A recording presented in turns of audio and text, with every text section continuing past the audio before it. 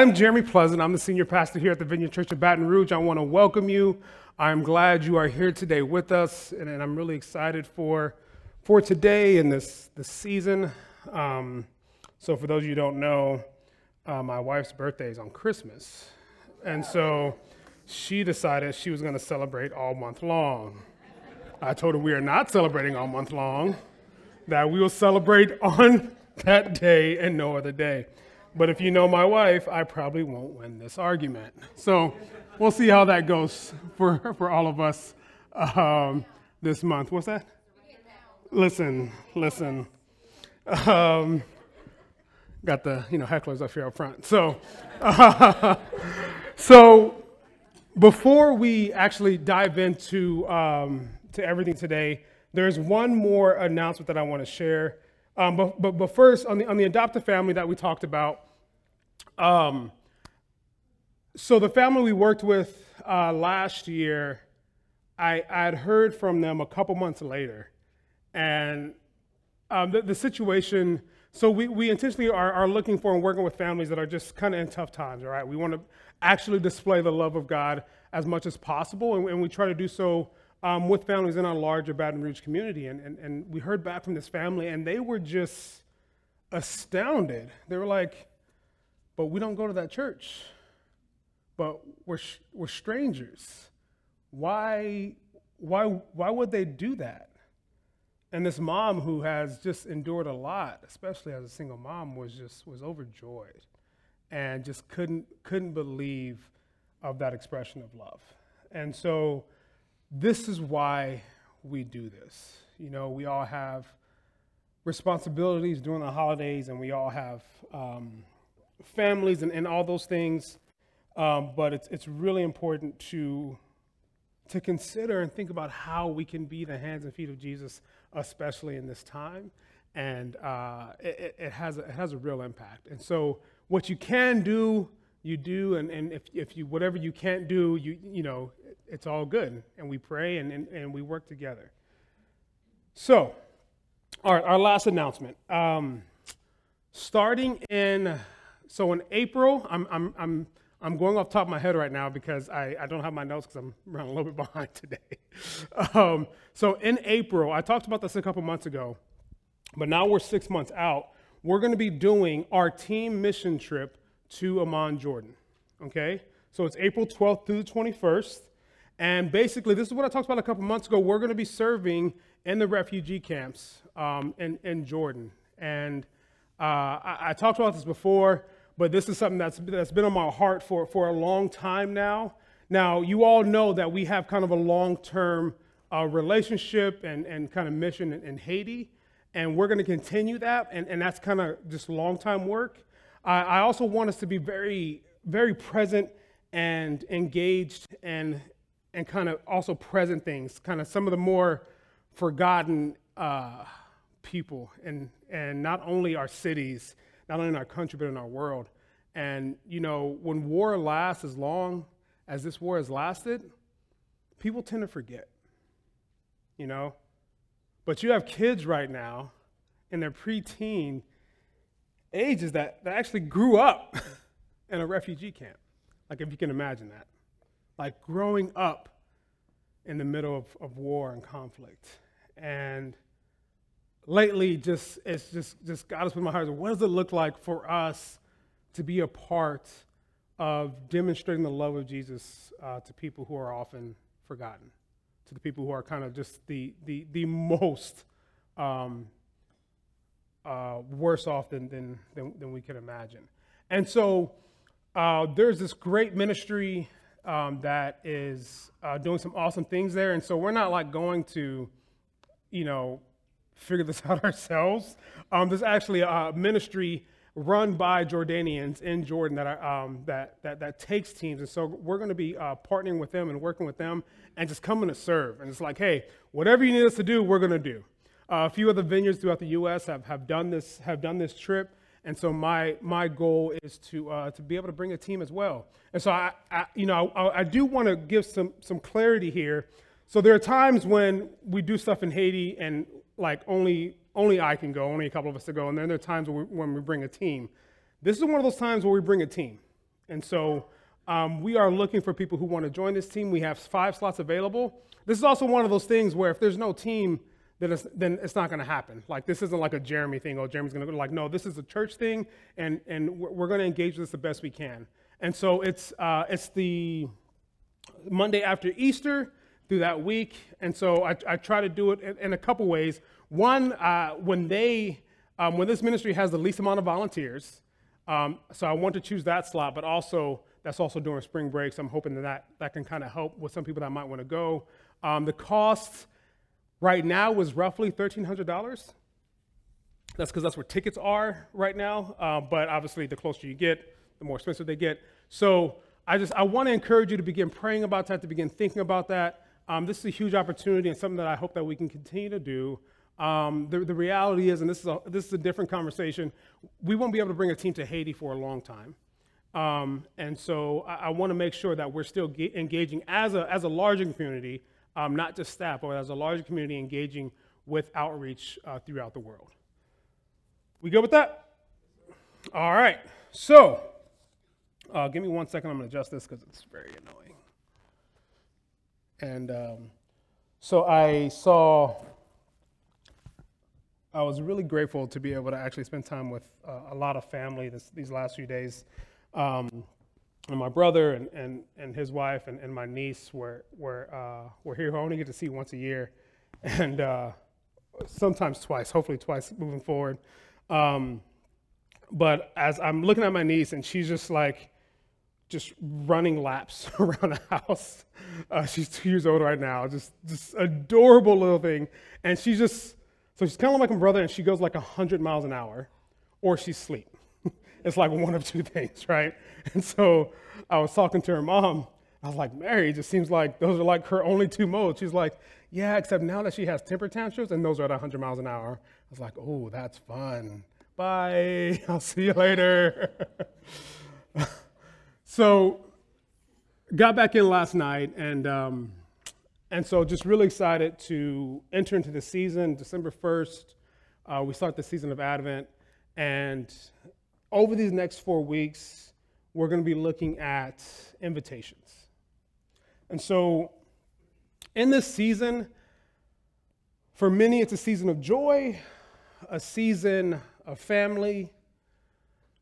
For many others, it's a season of difficulty, a season of loneliness, right? And I've been on both sides of those. And so I think it's important that we acknowledge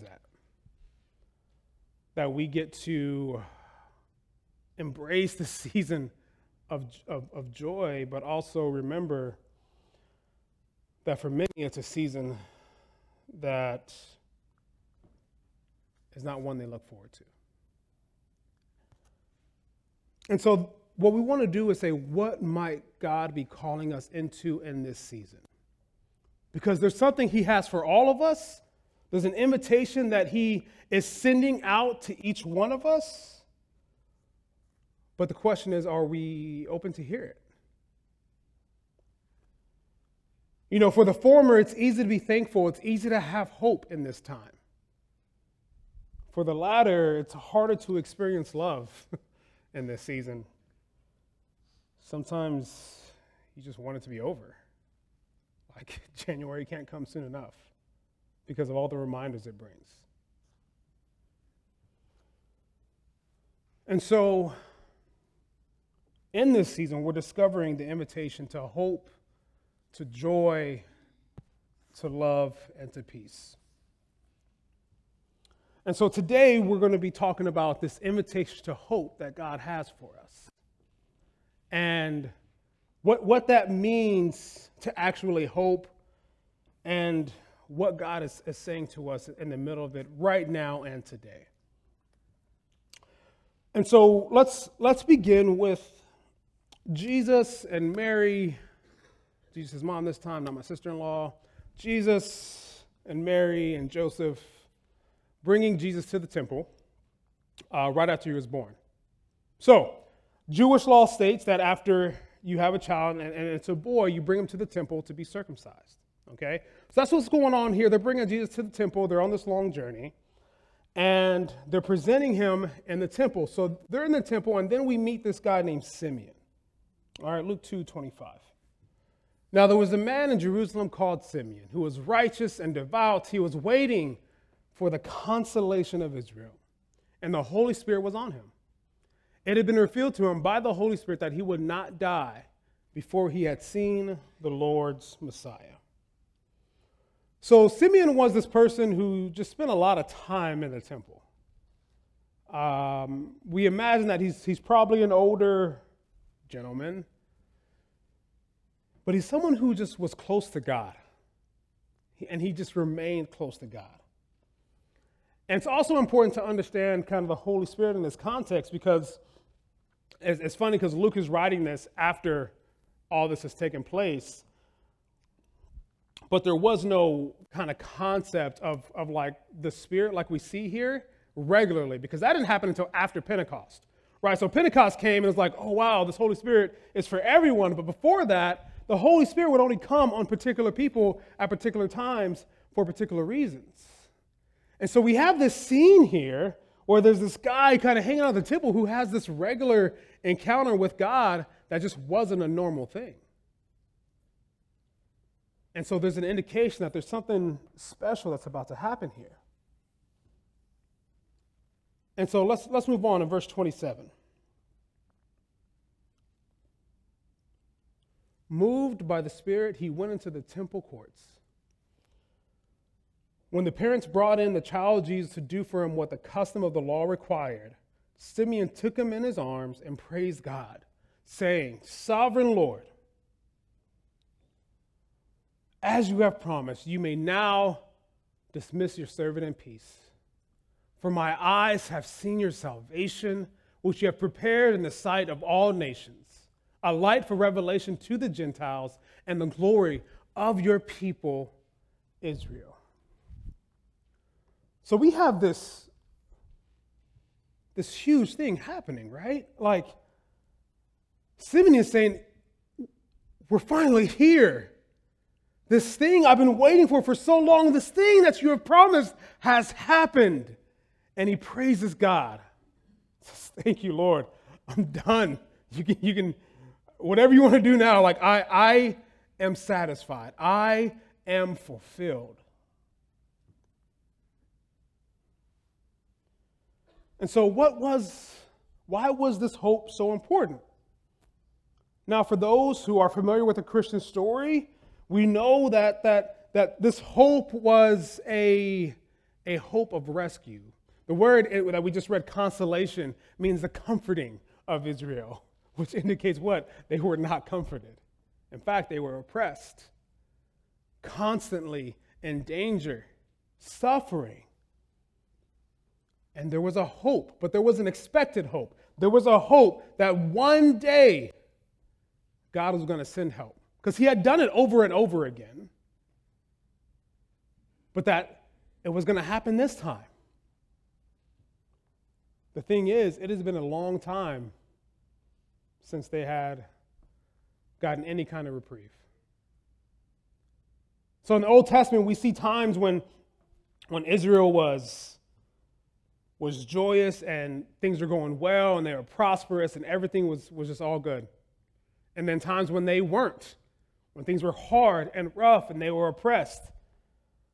But this time was different.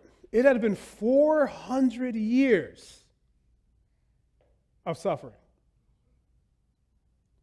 That's a certain kind of hope, right? To say, we are waiting for this. Because you would think 400 years later, maybe it's not going to come. When your parents and your grandparents and your great-grandparents keep talking about this hope, you're like, is it though? And he's not like a 10-year-old. He's not a 20-year-old. He's been around for a little while. And this hope is still here.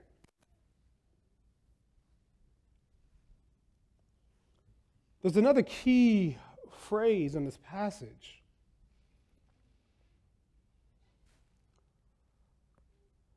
He was waiting. He was waiting. Now, this is one of those where we kind of have to bring this word into the present, because waiting, like, that can mean for us something different than it meant there. So waiting is like, I am waiting for the bus, right? That's what we use waiting for. Like, I'm waiting for my food, right? I'm waiting for this message to be over. I know there's a couple of you. It's okay. We're almost there. But you're just, you're waiting. Thank you, Judy. At least I got one who's not waiting for that. Kristen couldn't wait. She just walked out right now. She's like, I'm done. That's what happens when you heckle me.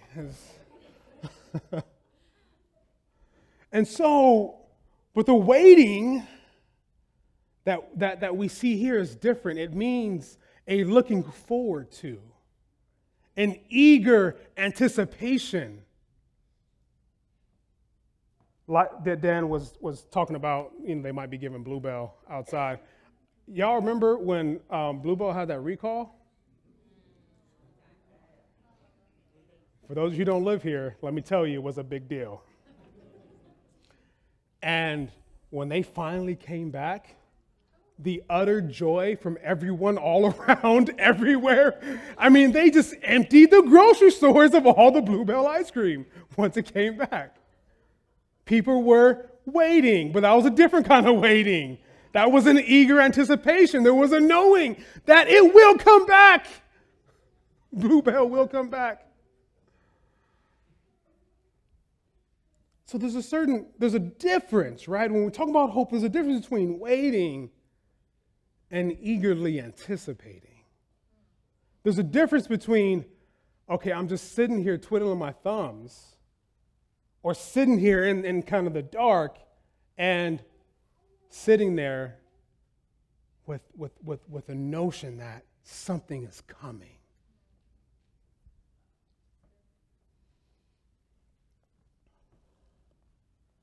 What's interesting is Simeon has this hope, and about 10 years prior, so in about, 6 or 7 BC, there was a rebellion by a few in Israel against the Roman Empire.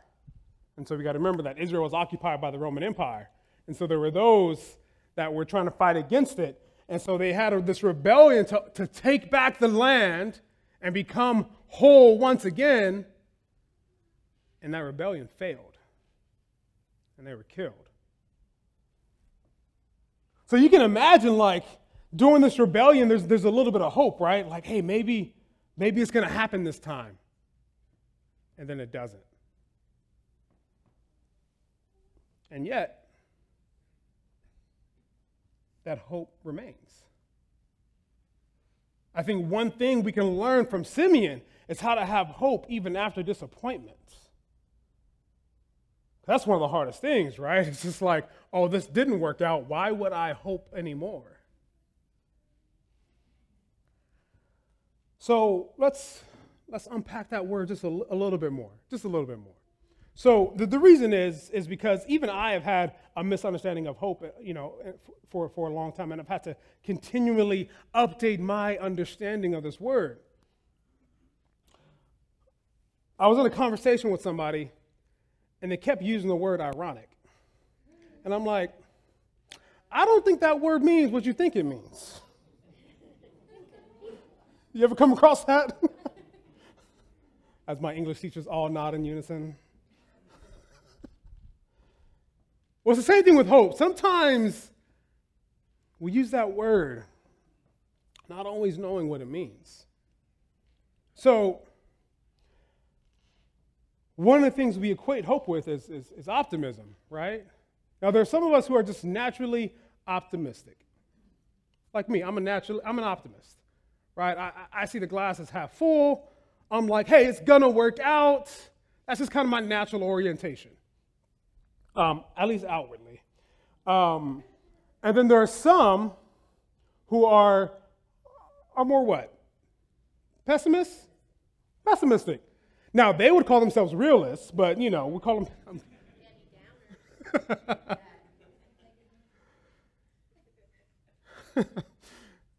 And then we actually do have realists, right? So we have like optimism, pessimism, and then realism, right? And so kind of these different orientations to how things are going to work out. So like I said, outwardly, I'm the best case scenario kind of guy. I'm like, whatever the best case scenario is, I'm like, yeah, we can do that. I can get this done in 30 minutes. 3 hours later.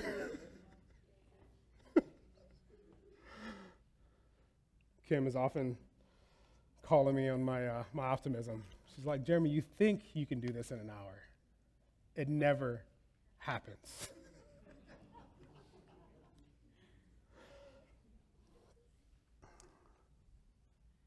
But inwardly, I can often be more of a pessimist, right? Like when it comes to like my own situations or what's happening, my mind can go to the worst case scenario, right? Like just automatically. And so often we're a mix of two, but some are kind of oriented in different ways based on different circumstances. And so whether we're optimists or pessimists or realists, it all is based on circumstance. It's based on logic. It's based on personal past experience, right? So if we think about it, think about our orientation. Think about it, okay, like for a second, think about it. Am I an optimist, a pessimist, or a realist? Okay, now as you think about that, what's that usually based on? It's based on circumstance, right? It's based on evaluating data. Like, okay, well, it doesn't look good, so this isn't gonna happen, right? It's also based on past experience. It's based on what we have seen happen in the past. And we either believe in the opposite or believe it's going to repeat. And so we might even say that it's based on hope. But in Scripture, hope is not defined this way. Hope is not defined as optimism. And that's how I've often defined it, but have come to realize and come to learn and come to experience that hope and optimism are not the same thing. Hope is not based on something eventually working out. Hope stands in the gap between despair and fulfillment. Hope is based on our position towards God.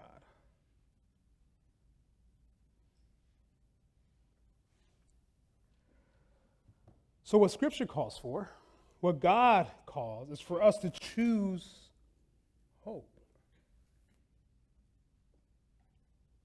Hope doesn't just happen. We must walk towards it, even when it feels like there's nothing to hope for. It's something we have to move towards. To begin this journey requires us to want beyond that which we can contain, that which we can attain. And so we have to be able to want something more than what's in our present. But it's actually not found in us getting that, but found in our posture towards God. So I'm going to continue to break this down because I know it can feel a little bit abstract right now, but just keep going with me and we're going to break this down more and more. But just remember that hope has to be chosen. It's not based on our circumstance. Our source of hope is found in our own poverty. As we recognize our own lack, we can draw upon the well of Christ as our sole hope and as our soul's hope. And so when I say poverty, I'm talking about kind of the full expression of that. As we recognize that I actually don't have anything and I need God for everything, that's when we can begin to choose hope. If we have everything we need, then our hope remains in what we have.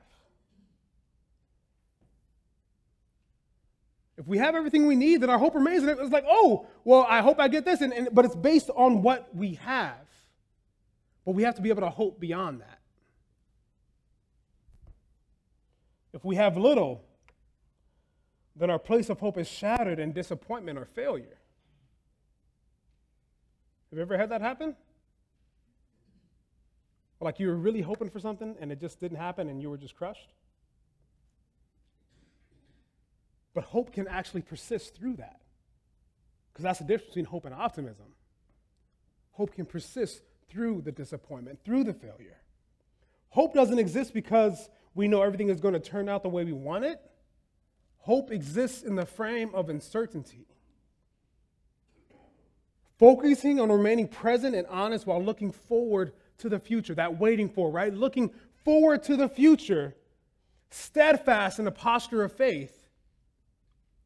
Like whether or not I know it's going to work out, I'm going to stay in this place of hope. Now, I know, it seems a bit counterintuitive, right? I thought the whole idea of hope was that this was going to work out, and so if it doesn't work out, why would I have hope, right? Well, welcome to faith. It's counterintuitive. In Judges 6, in the story of Gideon, God comes to Gideon, he's like, Gideon, I'm with you. And Gideon's like, if you're with us, then why are we being oppressed by the Midianites? If you're with us, why do things suck so bad right now? But that's just like, this is this life of faith. Something we talk about all the time, the upside down kingdom. Things don't appear as we expect. And so hope is not placed in what we can do and what's going to happen, but placed in God. And so choosing hope doesn't negate the struggle or the suffering, nor does it ignore all of that. It's a choice we make in spite of it. It's a choice we make. And so this results in a few things. We have less fear in our circumstances, like whether it's going to work out or not, because no matter what, we're going to stay in this place of hope. We have more discernment in God's movement in our lives. See, as we reorient and we're more focused on hope than on the circumstance, we can actually see God moving and follow him in that. But often when we're so laser focused on the circumstance, it becomes about that, and our hope wavers with that. You with me so far? Tell me if you're not. Okay. And ultimately, it brings safety. And it's not the kind of safety where it's like, oh, I'm free from all bad things. No, that's not what I mean by safety. It's this deep, just security in God no matter what. Like when we orient this way, that's what this brings. Just a deep security. And I think that's what a lot of us are looking for more than we realize. Because we are in a time and space of deep insecurity all around us. And so instead of doing things to try to make our own self feel safe, we can actually focus on our unwavering focus in God and hope in God, and he makes us feel safe.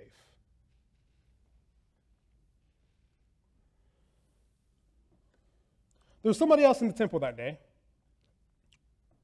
Her name was Anna, and she spent a lot of time there. Let's read verse 36. Anna, a prophet, was also there in the temple. She was the daughter of Phanuel from the tribe of Asher, and she was very old. Her husband died when they had been married only 7 years. Then she lived as a widow to the age of 84. She never left the temple but stayed there day and night, worshiping God and fasting and prayer. She came along just as Simeon was talking with Mary and Joseph. She began praising to God. She talked about the child to everyone who had been waiting expectantly for God to rescue Jerusalem. So we have two examples here in this same story. Two people, Simeon and Anna. Now, what they have in common are these are two people who are just spending time with God, that are just taking the time to just be with God.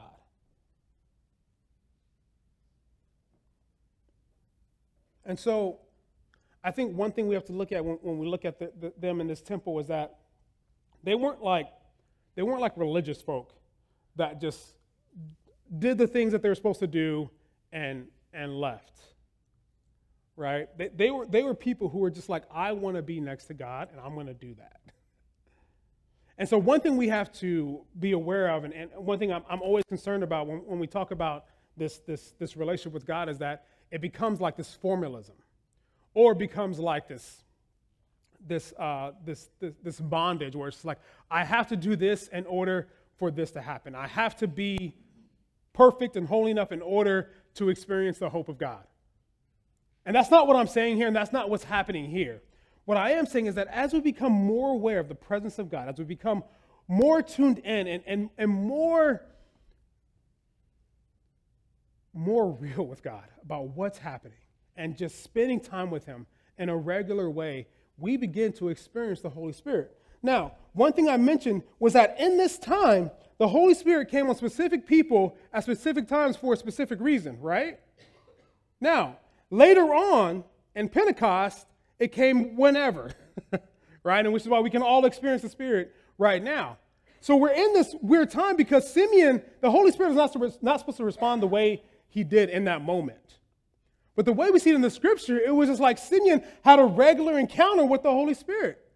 It said that the Holy Spirit was on him, which indicates when you look at the original text, it's like, oh, he just was on him regularly. Like Simeon had this regular encounter with God. And then what happens is the Spirit says, hey, I'm going to give you this promise. I'm going to give you this hope. And then he gives him this revelation.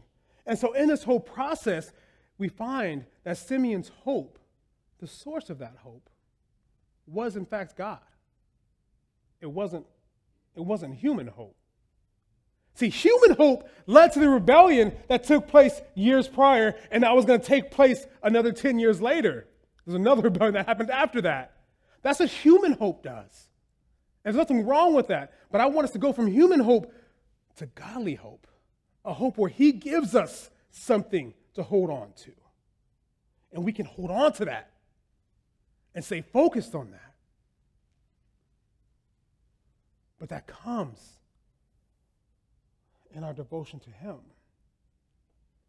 and learning to just be with him, to spend time with him, to where it becomes regular, not forced, not condemning, none of those things, but just normal.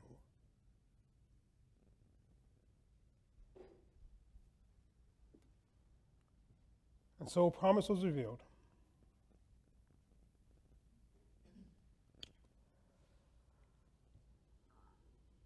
So what is your expectation?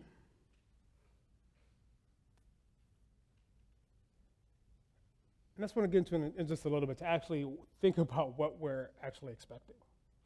And how do we handle expectation that hasn't been fulfilled? What do we do when that happens? You ever feel like you kind of have like a hope meter? Like sometimes it's like at 10, sometimes it's at like 80. Most times it's like at 40. So yeah, what do we do with expectation when it hasn't been fulfilled? Or what do we do when it has been fulfilled? Can we draw closer to God so he can reveal the hope he has for us? So we can find a new source for it. I remember two distinct times in the recent years where I've had kind of this slow buildup of disappointments. And I remember it was around the holidays, it was around December, towards the end of December, as I'm getting ready for the next year, and I'm sitting down with and praying, and God's like, Jeremy, you don't get excited about anything anymore. And that was like, cut me kind of deep. But I was like, yeah, no, I don't.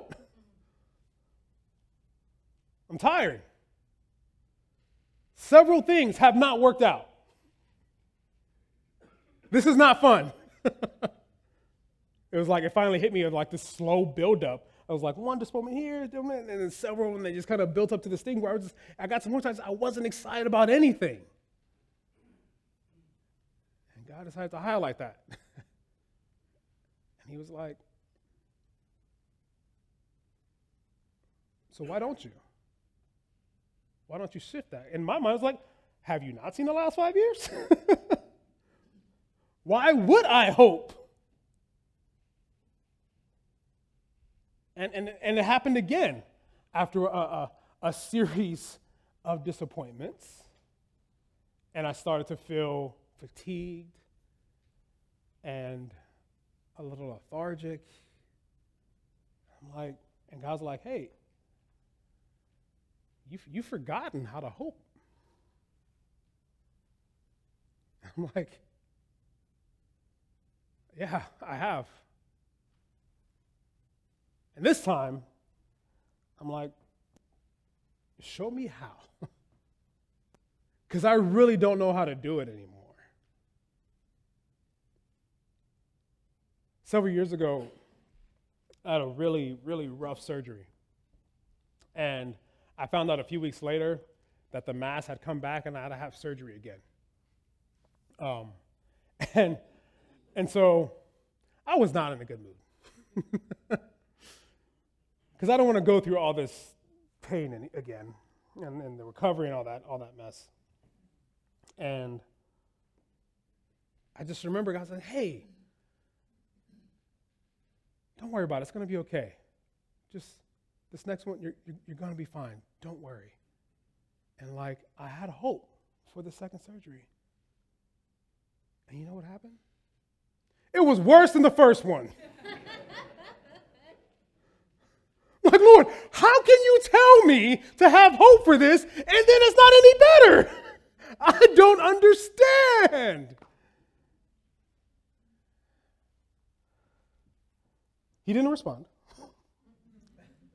Not initially. But come to find out, that second surgery wasn't the end. I had another 2 years of surgery and awful medication and all that stuff that comes with it. But in each one, I was then able to still focus on hope.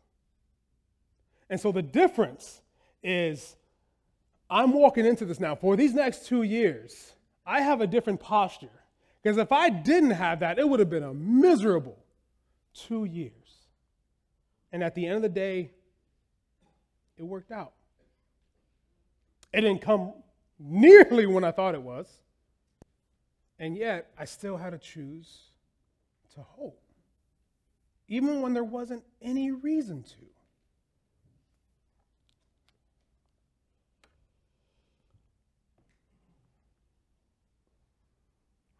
Because when I do, it keeps me grounded when things work out and continuing to keep my hope in Him. So it's like disappointment and failure isn't the end. Because I know for me for a long time, like it felt like the end. You ever felt like that? Where it's like you have some huge disappointment and it just feels like the end? The thing is, when it doesn't work out and we kind of jump back into this place of hope, we realize it's actually not the end. And we're able to keep going. And then when I haven't had hope and situations worked out,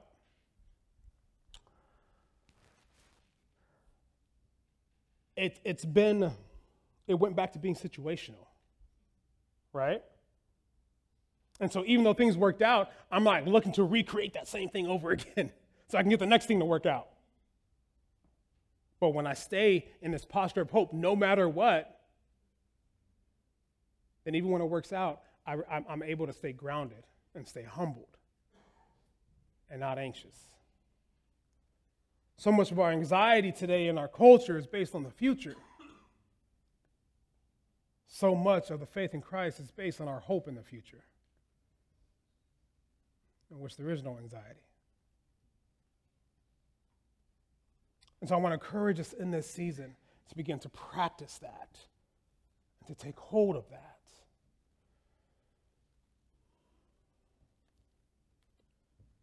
This can only happen through the Holy Spirit. As we respond to God's invitation, we can see His indications of hope for us because often it's in the things we don't expect. Simeon knew he was going to see the Messiah. I bet you he didn't expect for it to be a baby.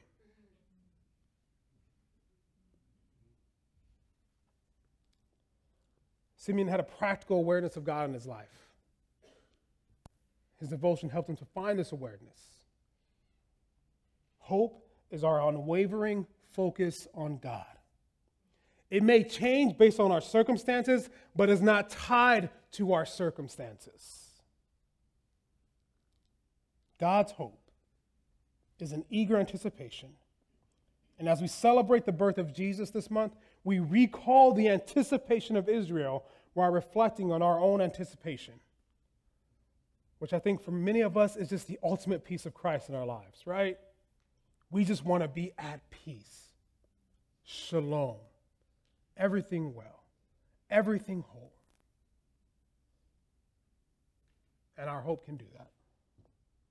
All right, some practical tips.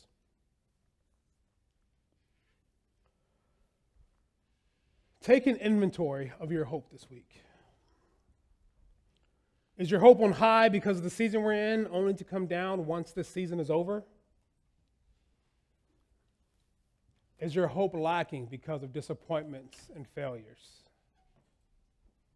Ask God what hope He is inviting you into.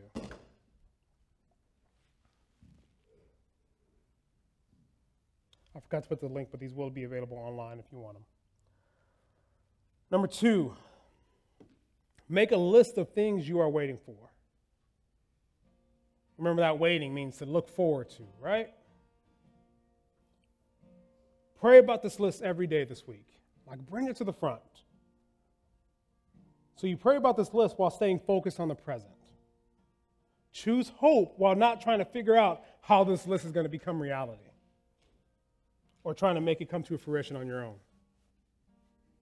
I know it's a bit of a paradox, right? Just a little bit. Hope doesn't fear if these things will work out or not, but instead places them before God as we keep our focus on Him. So it's like, okay, I'm hoping in the future, but I'm remaining focused in the present. I'm remaining present. So what happens right now is that we have this circumstantial hope in the future, and our mind is on the future, and everything is focused on the future, and it's very anxious. But our hope is on the future. We remain in the present, focused on God.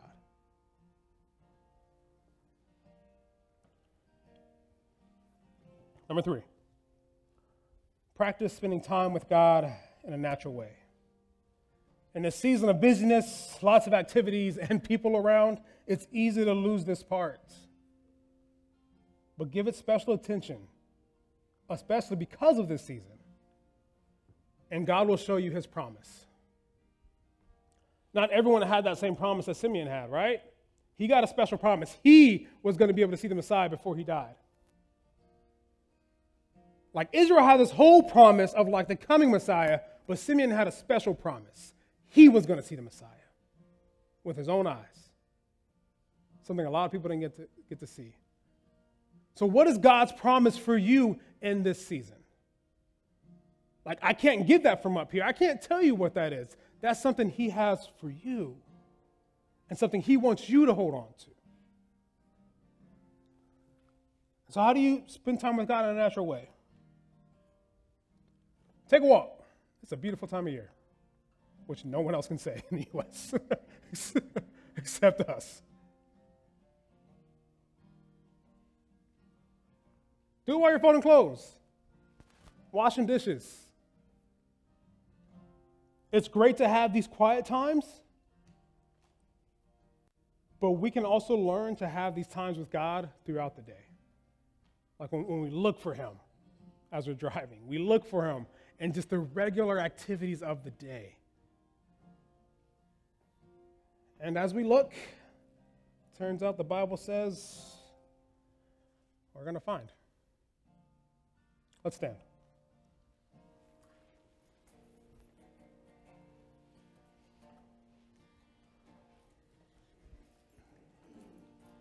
So we're going to enter into communion right now and also have our Advent reading. As we do so, I want you to think about that question I asked earlier about your expectation. what your expectation is right now. You know, on our practical tips, we make a list of your hopes. I think you all can think of one right now. I want you to bring that to the table, because the communion table is where we celebrate the actual fulfillment of the promise that God made. And as we reflect on that fulfillment, as we come back to that fulfillment, as we come back to that promise, I believe we can experience that same promise that God has for us, whatever that might be. That He'll reveal to you a promise that He has for you. That He'll reveal to you a hope that He wants you to hold on to. Because the communion table is a table where Jesus lives, where we get to experience Him. And so we practice open communion here. And so what that means is we invite everyone to the table. And if you're just like unsure about this whole, hey, what does this hope in Jesus thing mean? I want to invite you to come to the table and experience it for yourself. And then also come up for prayer. And so after communion, we're going to have a time of prayer and a continuing time of worship.